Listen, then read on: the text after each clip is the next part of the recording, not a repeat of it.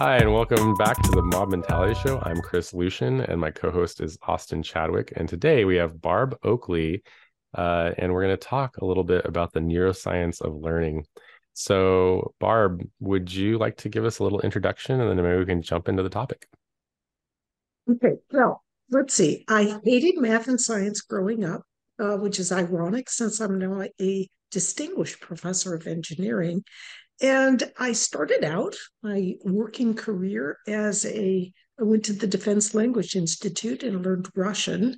And now I'm ending up as a professor of engineering. It's kind of a little bit of whiplash in my learning career, but part of that has involved just learning how we learn and learning some of the neuroscience of how we learn. I love sharing about this because it certainly could have made my own learning journey much easier to have known some of these insights. And I think when people get a grip on how simple some of these ideas are, it can be invaluable for their own learning and also for your learning when you're teaching one another and working in groups. Right. Nice. Fantastic. Yeah. Well, thank you so much for that introduction. And I'll have to say, you did a kind of talking about learning, you did a learning session with Chris and I and some other people we work with and do engineering with. And I have to say, you had quite the impact. So discussions about your content went on for days after you left. And so one person in my team or mob was very enamored with a lot of the concepts. And so yeah.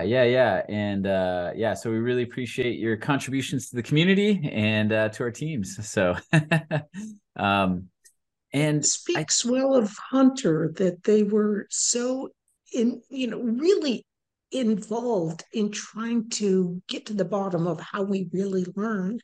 And it can super be just so helpful to people to get some insights in how we make those neural connections and how we can like stabilize them more quickly and efficiently in our brains. Yep. Well, learning how to learn, it's it's a very important thing, and I think that not enough people out there pay attention to that concept. So, it's a great thing to talk about. It is. And it's more exciting than you think. yeah, so I mean, I think maybe the tie-in here to a lot of our audience comes from a software development or engineering or product development background or kind of agility background. And so to be agile and adapt to the market, be poised to adapt, basically means I think you're learning all the time.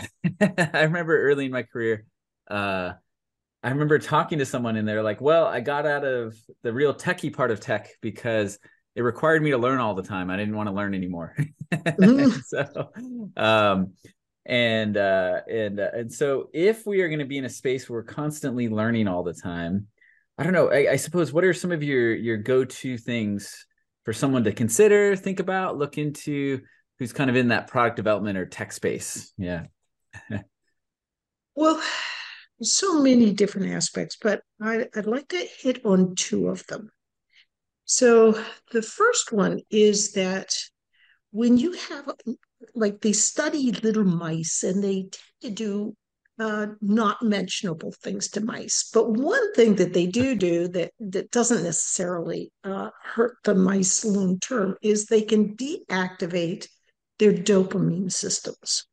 And these are very similar to the dopamine systems that humans have. And people generally have a bit of a feel for what dopamine does. It's that drug that kind of makes us look forward to something or enjoy something. Um, and it turns out that if you inactivate this system, the dopamine system, mice can't learn anything new. And it seems it's similar for humans. So there's something about dopamine, which is that molecule or that helps us feel better or uh, that actually helps us learn as well. So it turns out that when we get a little bit interested, kind of curious, hooked on whatever we're trying to solve or learn, that when we actually do solve that problem, we, as it turns out, release dopamine right along those little segments, and it makes the neural connections that underpin our learning. So you can kind of think of our learning of something as sort of like stringing a strand of beads together, kind of like creating a necklace. And when you get that aha feeling of, yes, I've learned something, or I figured something out, right there, your dopamine neurons release a bunch of dopamine, and that allows those beads of your neurons to connect together. So what's I think fascinating is when you're working together with a few other people and you're talking to one another and you look up into someone's face and they have that look like they get what you're saying, you have a release of dopamine and it helps you feel better. So, this is part of why when you're working in an ensemble, you actually can enjoy what you're figuring out together more deeply than you can sometimes enjoy it when you're just working on your own. Because you not only get that dopamine hit from, I figured it out, but you get that dopamine hit from, we're reacting to one another. So that's one important issue in learning is if you make yourself more curious about something, or if you're working with others and you're helping one another and interacting with one another, you can actually make those neural connections of learning more easily and more enjoyable, and you can make them stronger and more solid. So Mm. that's one thing about learning. But the second thing is, I think it's as important, or perhaps even more important, and that is that when you retrieve ideas from your own mind, you strengthen those neural connections in the best way possible. So, what I mean by that is, let's say that you're trying to remember an algorithm. So, you can read the algorithm on a page, you can, or you can retrieve that algorithm from your own memory. And if you do it from your own memory, you'll actually strengthen your ability to remember and to use that algorithm. So, retrieval practice is a key part of learning. Nice, nice. Yeah. And I think there is this natural tie, and it's interesting to hear the neuroscience behind it. But even if I'm alone and I learn something, the next thing I want to do is increase the happiness, joy, dopamine, and share it with someone else, right? And see their reaction to it as well.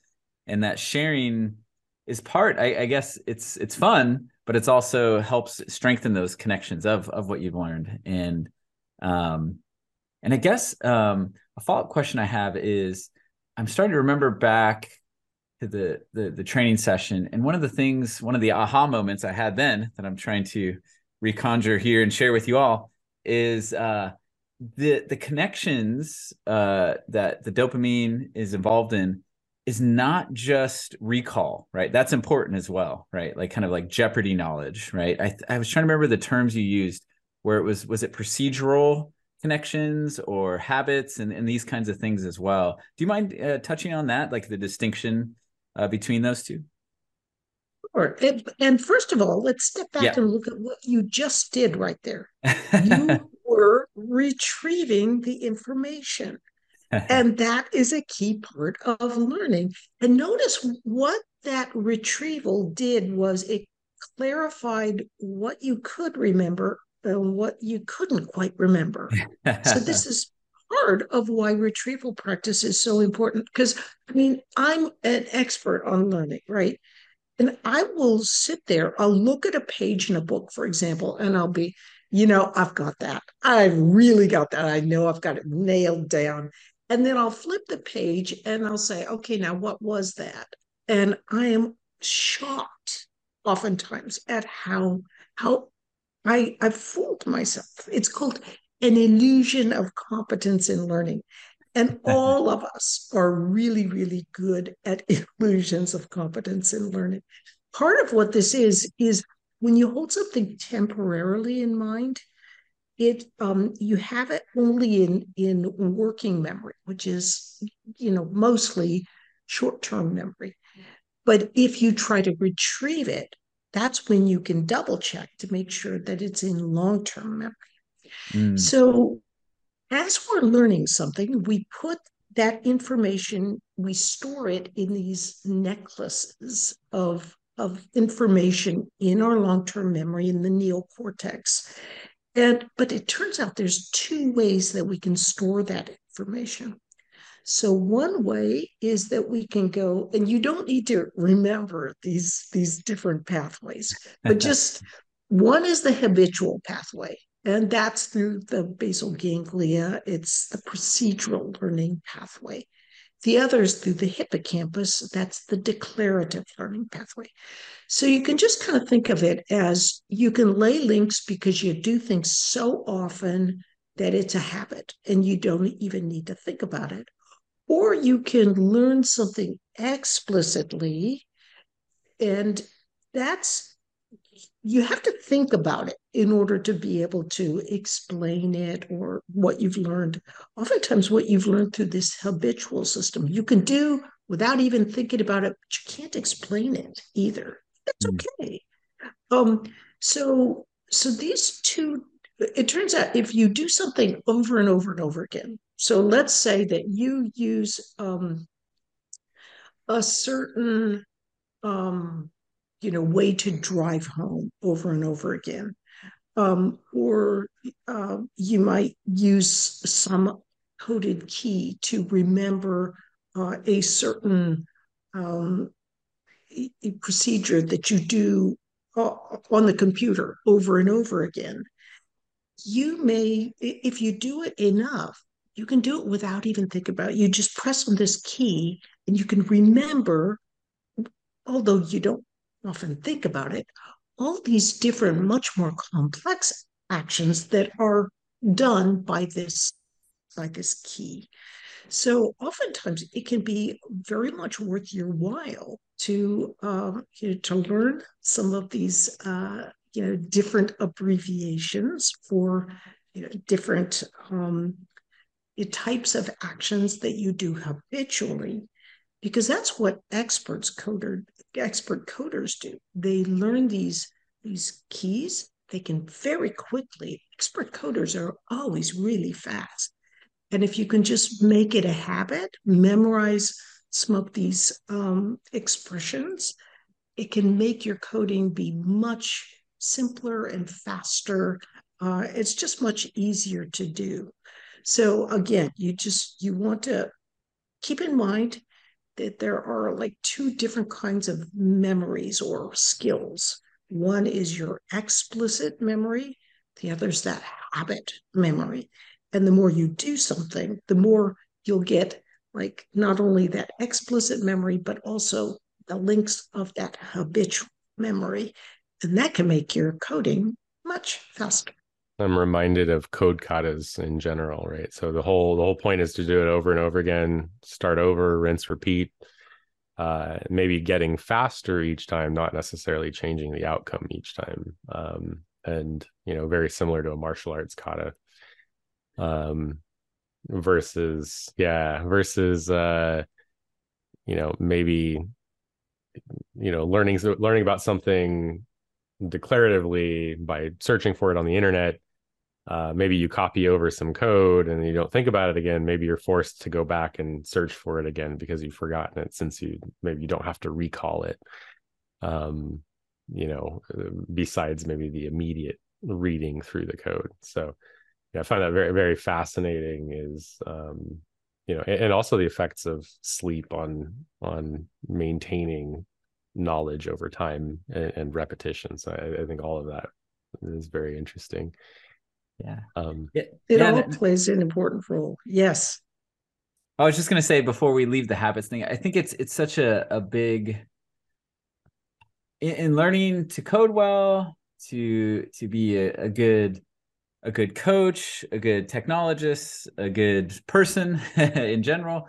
So much of it is beyond just factual knowledge. So factual knowledge is very important, right? Because you need that foundation and basis. But I think, it's like if you memorized everything there was to know about programming and you just had it all in facts, would that make you a good programmer? No. And so, like Chris is talking about, the kata is where you reinforce the mechanics of what you do, over and over again. So whether it's, test-driven development or something like that, that frees up the space for your mind to think about other things. And that's one thing I like about, because you mentioned it earlier with the group learning, with the ensembling or mobbing, and is that you can really not only learn, like, watch a video of Chris coding, you know what I mean, so to speak, and hear him talk about coding, but seeing him code and seeing the keystrokes and seeing like, oh, these are the habits I could pick up, are very valuable. And Well, yeah, just but to it's add to that, yeah.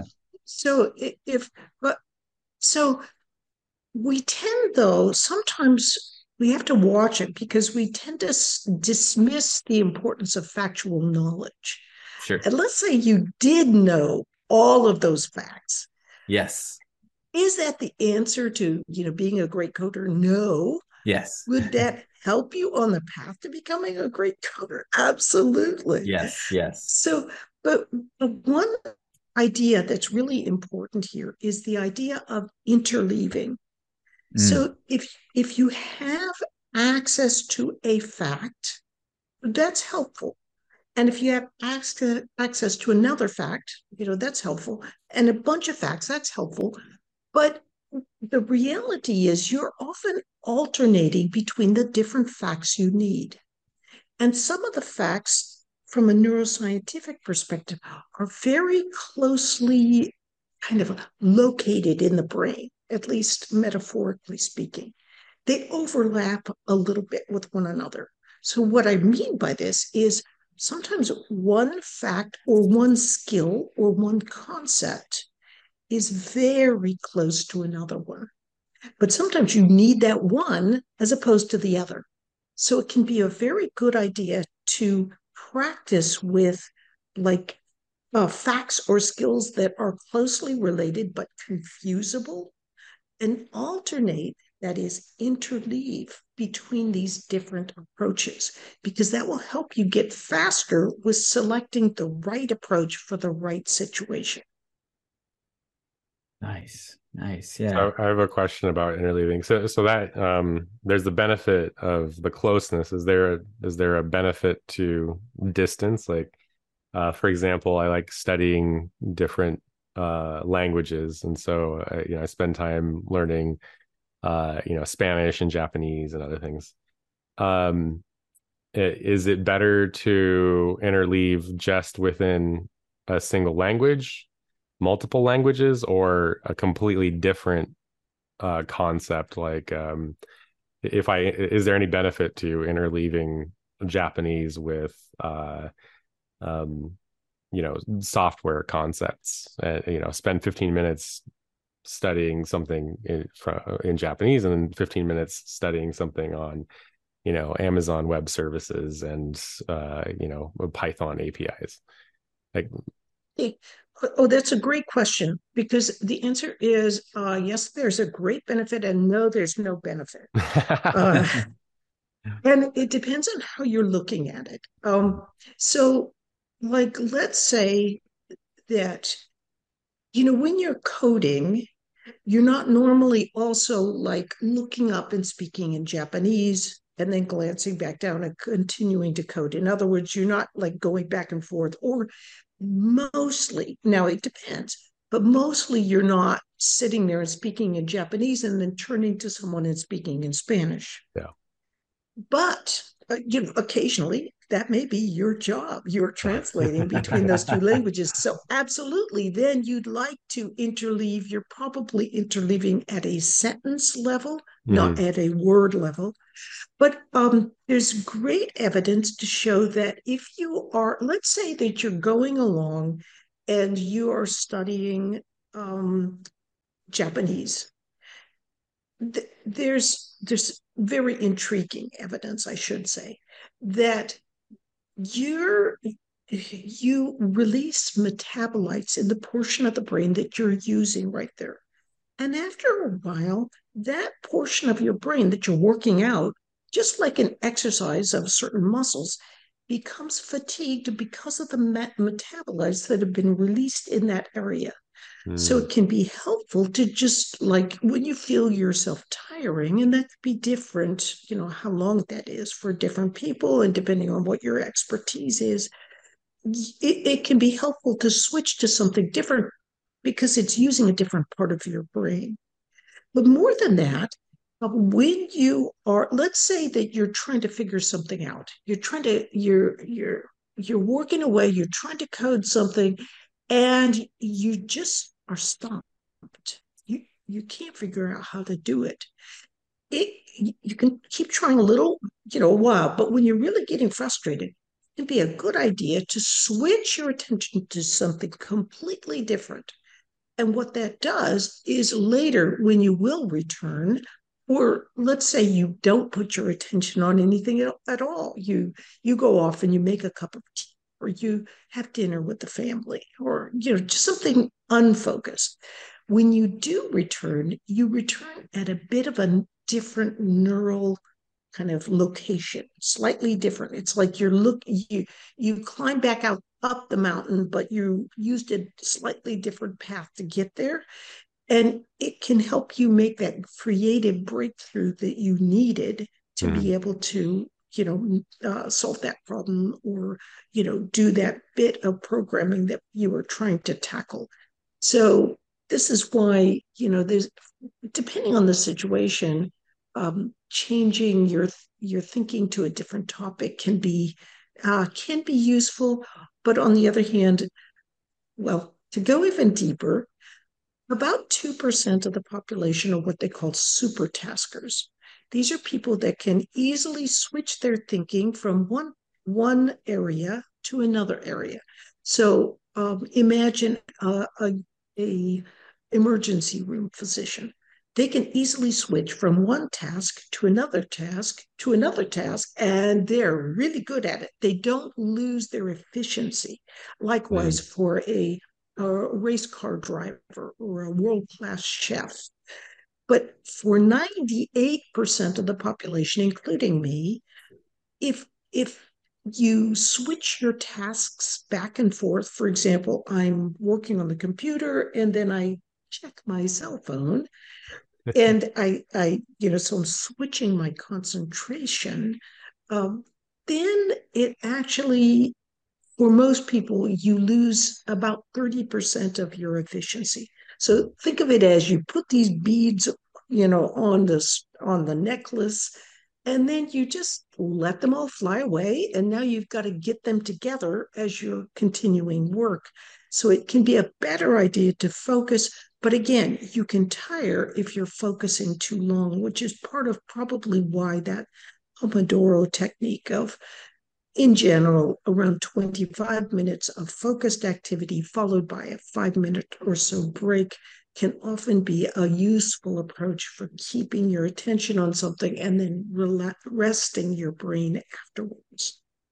Yeah, that makes sense. I feel wait, the comment you made about switching tasks. So I find if I study languages but then go do something code related, or maybe even learn to put together an IKEA furniture or something, um, the the fatigue is suddenly not there thinking about the new thing. So I think I can recall expressly feeling that.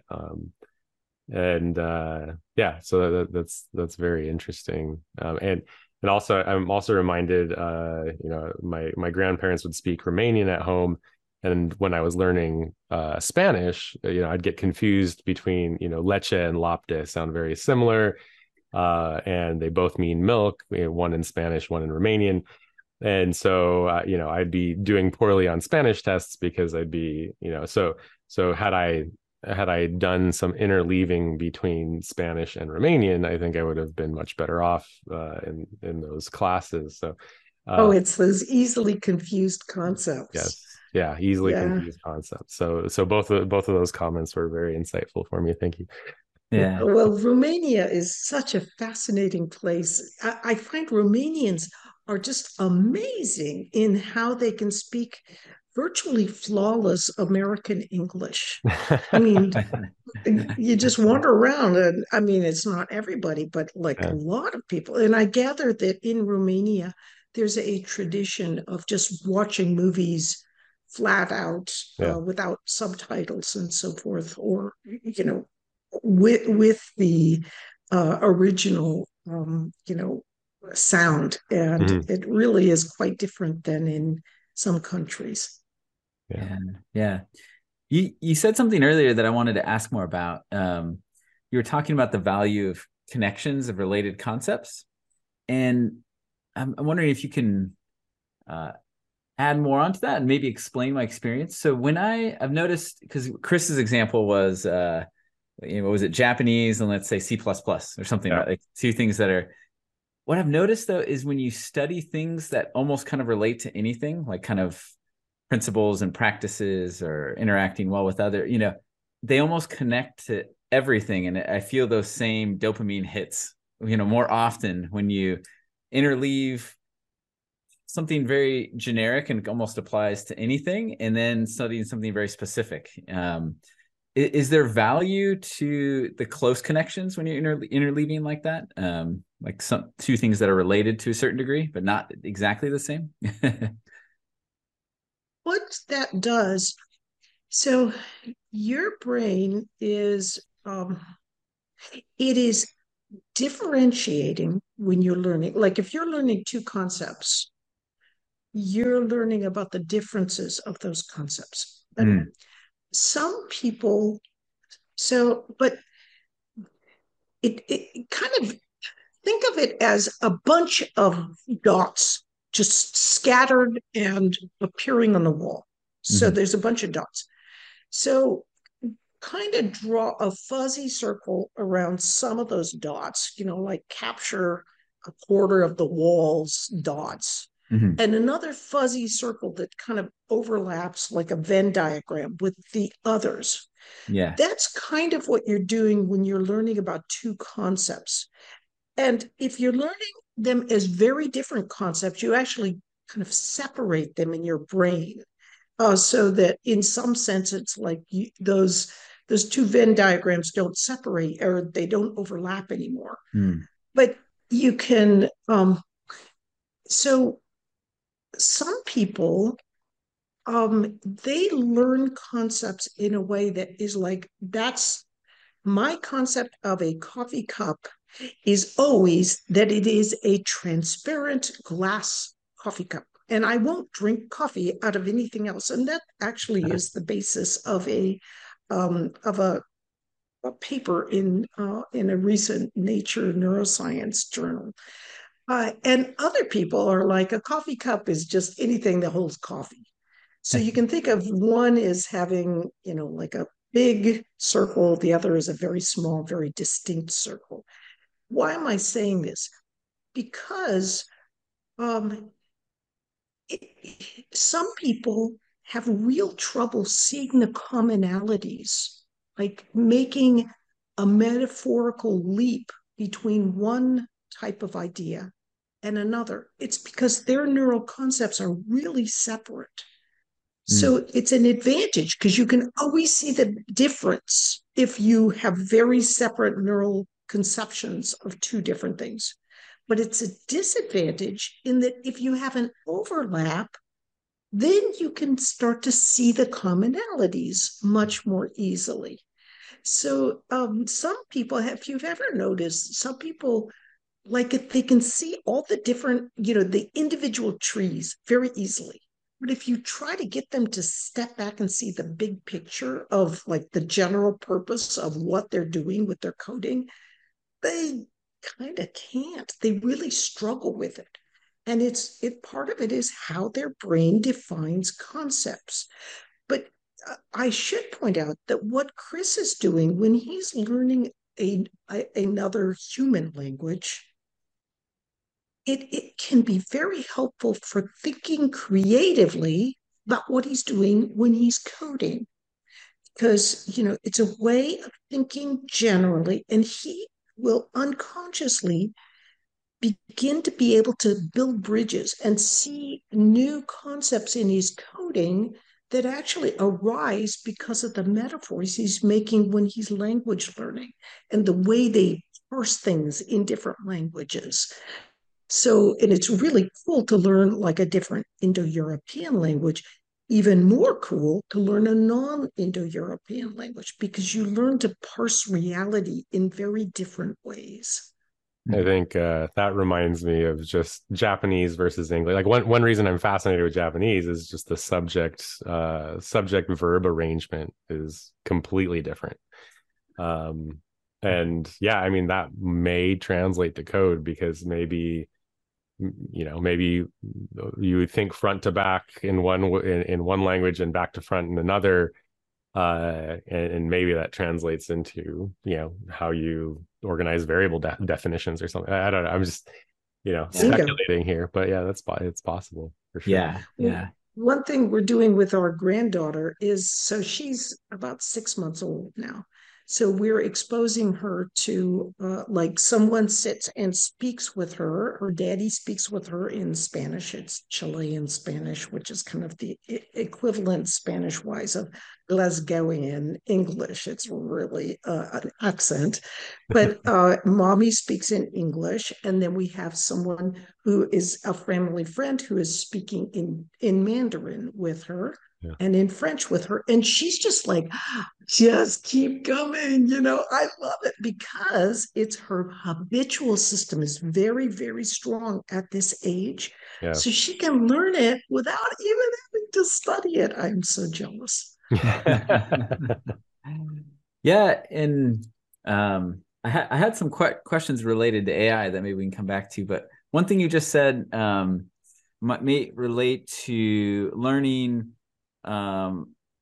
Is there a difference between, let's say, reading aloud or hearing someone else read aloud, or thinking internally code in my head and then putting in the keyboard versus hearing someone else say it out loud and then I process it and then I put it into the keyboard? Is there differences going on there? Because that's it's something that comes up a lot with people who mob for the first time, is they have a different experience, and sometimes it's hard to put words to that. And I was wondering if you had any thoughts there on the differences between audio and internal thinking and that kind of thing. Yeah. Oh, that's such an interesting question. So first off, let's say that I say the word bowl. If I say it, or I read it, or I hear it, or I see a picture of a bowl, it in general activates roughly the same bowl area of my long-term memory. Now, there's research done by my colleague, Beth Rogowski, and she studied whether people, whether there's a difference between hearing it or reading it themselves. And she finds that there's no difference. My own, and I believe that. And I think it's because the same underlying activations are taking place, whether you're hearing it or you're reading it. But there are going to be subtle differences in how you're processing and how you're inputting that information. And that is not necessarily going to be captured by, just a very rough test of, do you understand basically the same general ideas of this text, whether you hear it or whether you read it. So I can well believe that people have, for me, I sometimes, because I don't have the best working memory, I don't have a really high capacity. Like my colleague, Terry Sanowski, I mean, his working memory is just like unbelievable. He probably can hold 25 items easily, and I'm very lucky to hold three. So, so the thing is, it's hard for me to, now I'm kind of like, what are we talking about? So what are we talking about? Well, maybe one thing that I could tie into this is I wonder if it's not comparison, like when you're an ensemble and you just hear someone say it or you read say it. I think it's maybe the behaviors that follow it. Because what you said before maybe ties in, right? So if I hear something and then it's a conversation where I respond back with a clarification question, or I process it and I do something with it, and then that leads to them seeing it on the screen, and then that leads to another question. It's kind of what were you saying before? The retrieval is like a test and a strengthening of that knowledge or concept. So maybe it's the behaviors of a conversation about something versus like an act in and of itself, like of a reading act or a listening act. Yeah. That could be, and part of what's happening that may be Yeah. happening as well in mobbing and ensemble kinds of situations is that, like, when I hear someone say something, Mm-hmm. I I immediately have this thought, a part of this thought, part of another thought, part of another thought, like all of these different, semi-inchoate thoughts are flying into my brain. I can only hold so much. So I'll grab onto one thing. And this is a very different reaction than when I'm reading something or working necessarily on my own, reading and trying to work on something, a problem I'm trying to solve. It's much more dynamic, I think, and really broad ranging and inchoate. And I'm trying to grab a part of one thought and pin it down as I'm discussing with someone else. And in some ways, that can be much more creative.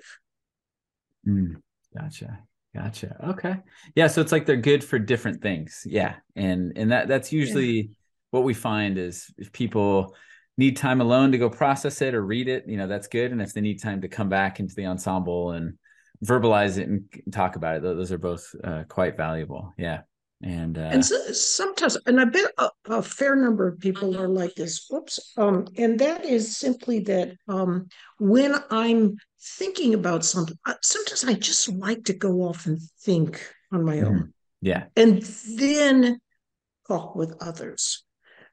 Because I want to know if my thinking is off track and I can get that feedback from others. Mhm. But when I'm around others, I'm a little shy.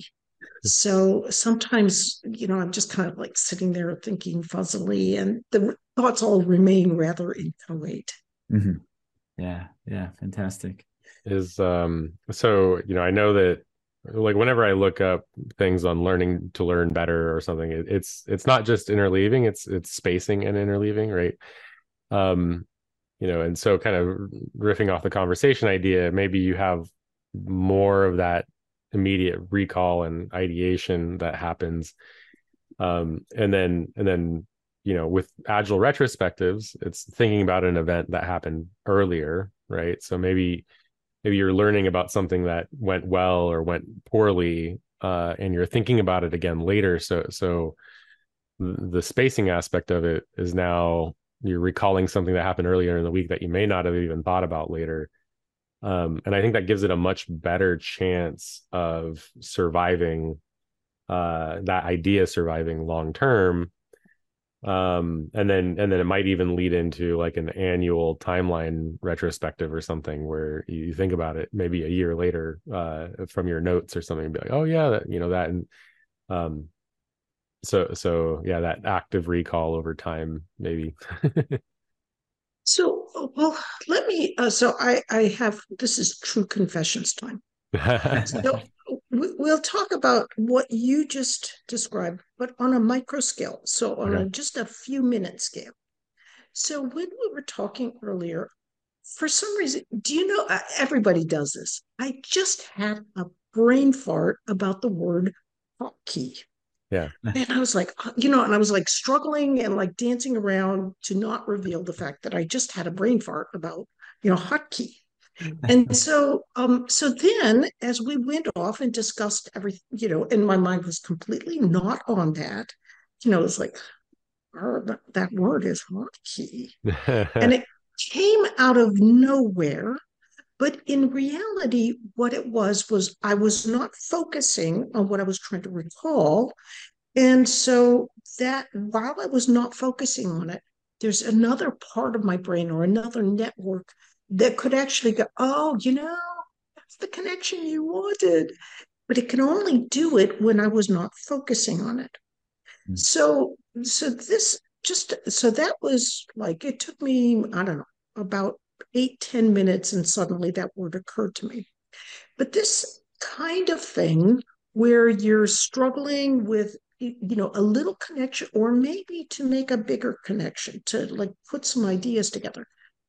What what happens is if you give yourself time, and especially sometimes when you allow yourself to sleep, as you had mentioned, what happens is that your brain it makes connections and like smooths and refines.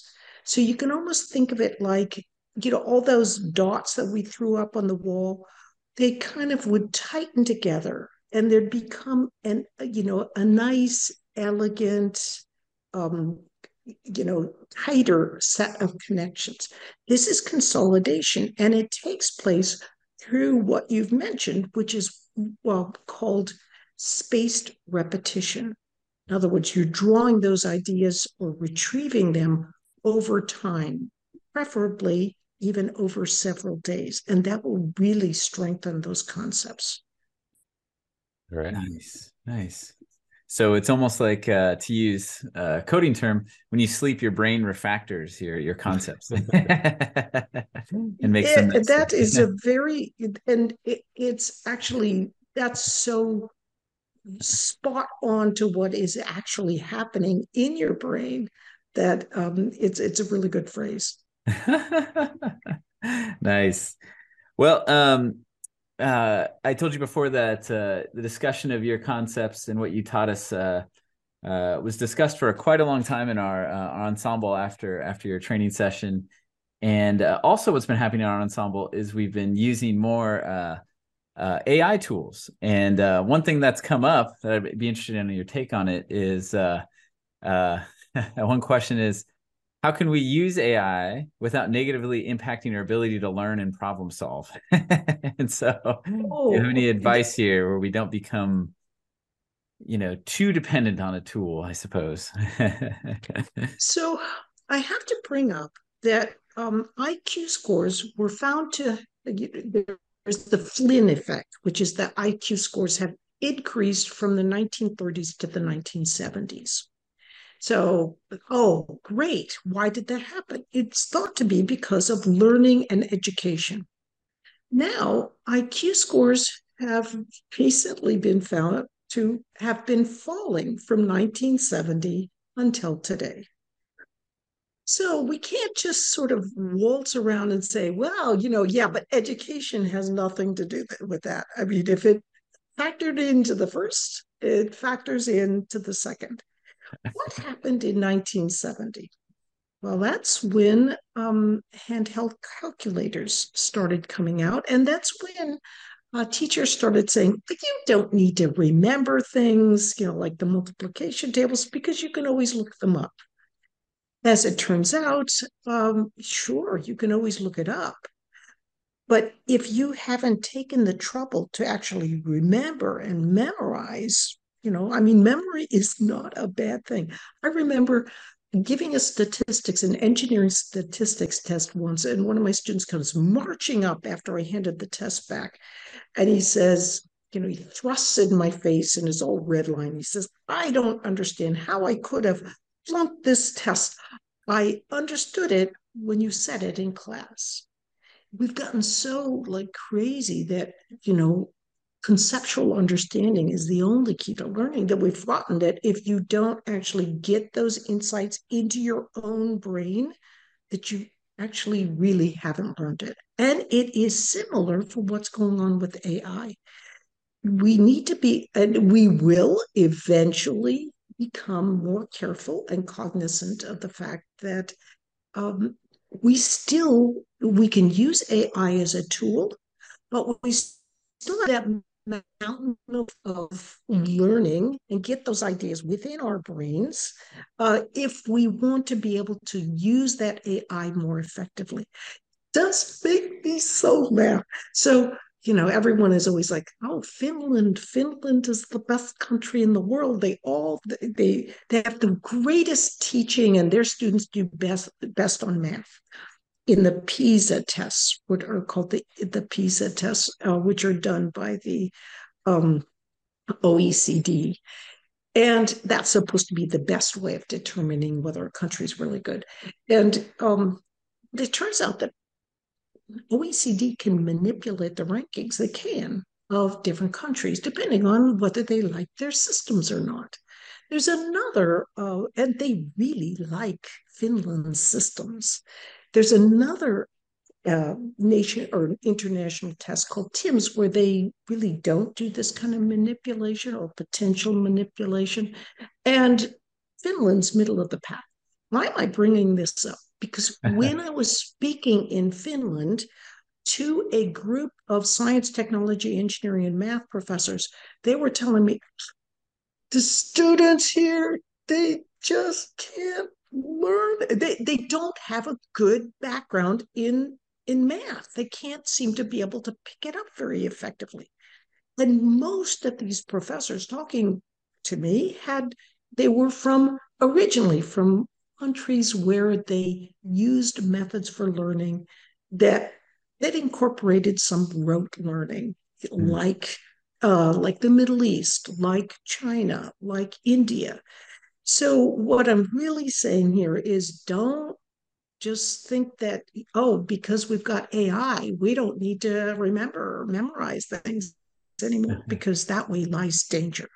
I'm reminded of the studies about Google Maps and other mapping systems and their relationship to Alzheimer's disease. And they're saying that the use of the mapping aids like that uh, um, possibly contributes to Alzheimer's disease, because the act of trying to find your way on a map was very defensive against the disease. So it was a very interesting series of things. And so, it's the people making the tool obviously have learned a lot and know a lot, and the people using the tool may still be thinking about, because I think one thing is that with the use of generative AI for coding, you're not thinking about the low level implementation, but you're thinking a lot about architecture, a lot more about architecture.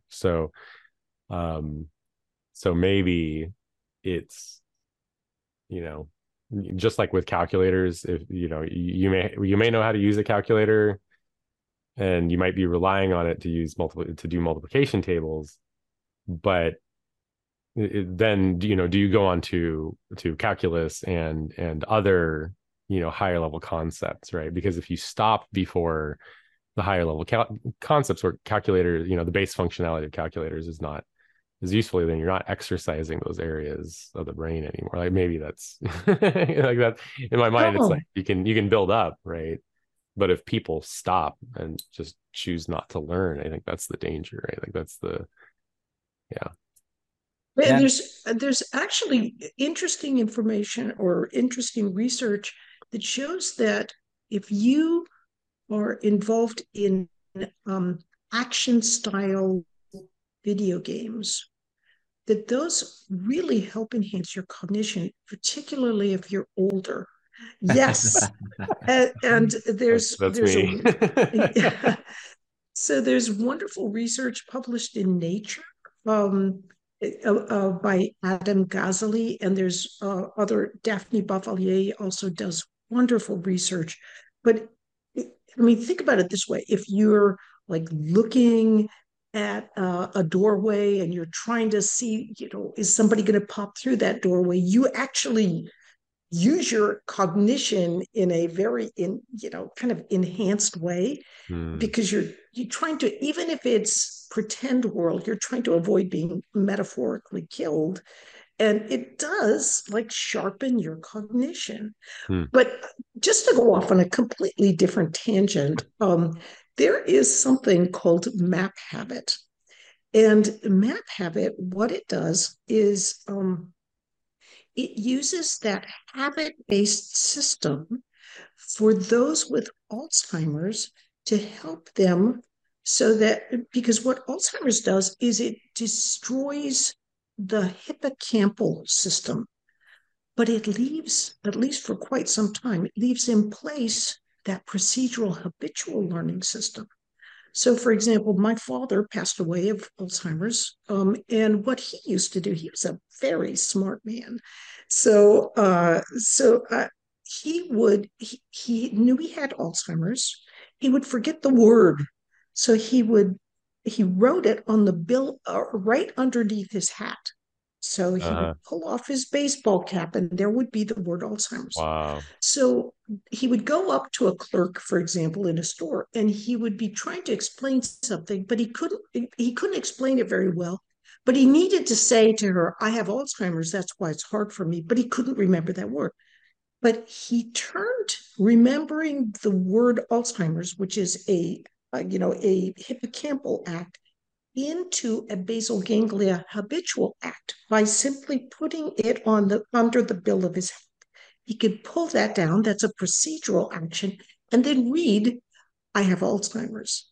So if anyone there out there has relatives with Alzheimer's, I highly recommend Map Habit, which gets into mapping, but Uh-huh. using that basal ganglia habitual system to help those who are suffering from I that know dread disease. I know we need to close out, but is that similar to like mind palace memory exercises or um It's different because mostly Mind Palace, using that um, memory palace sort of thing, is more for remembering the declarative types of ideas.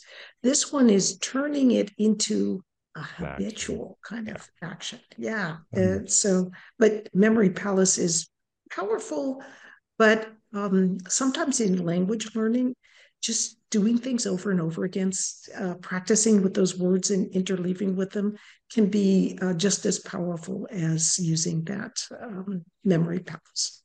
All right. I love it. Fantastic, fantastic. Yeah, and I love it. And I'll tie into one point and then we can round it out. But it's just I love what you said earlier in response to the AI question, was that it's not just what you learn, the fact or the procedure, but the kind of person you're becoming while you're learning, right? And so if you become over reliant on a tool, you lose what happens in that process. And I absolutely love that, because that's somewhat of a classic concept of when you're learning, is it's the byproduct is you in a certain way, right? And that's Yeah. the main goal in many ways, not just a certain skill or certain set of facts or something, right? And so what kind of person you're becoming.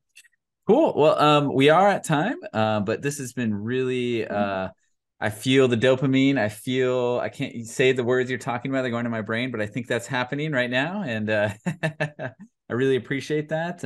Before we close out, is there anything you'd like to share or plug?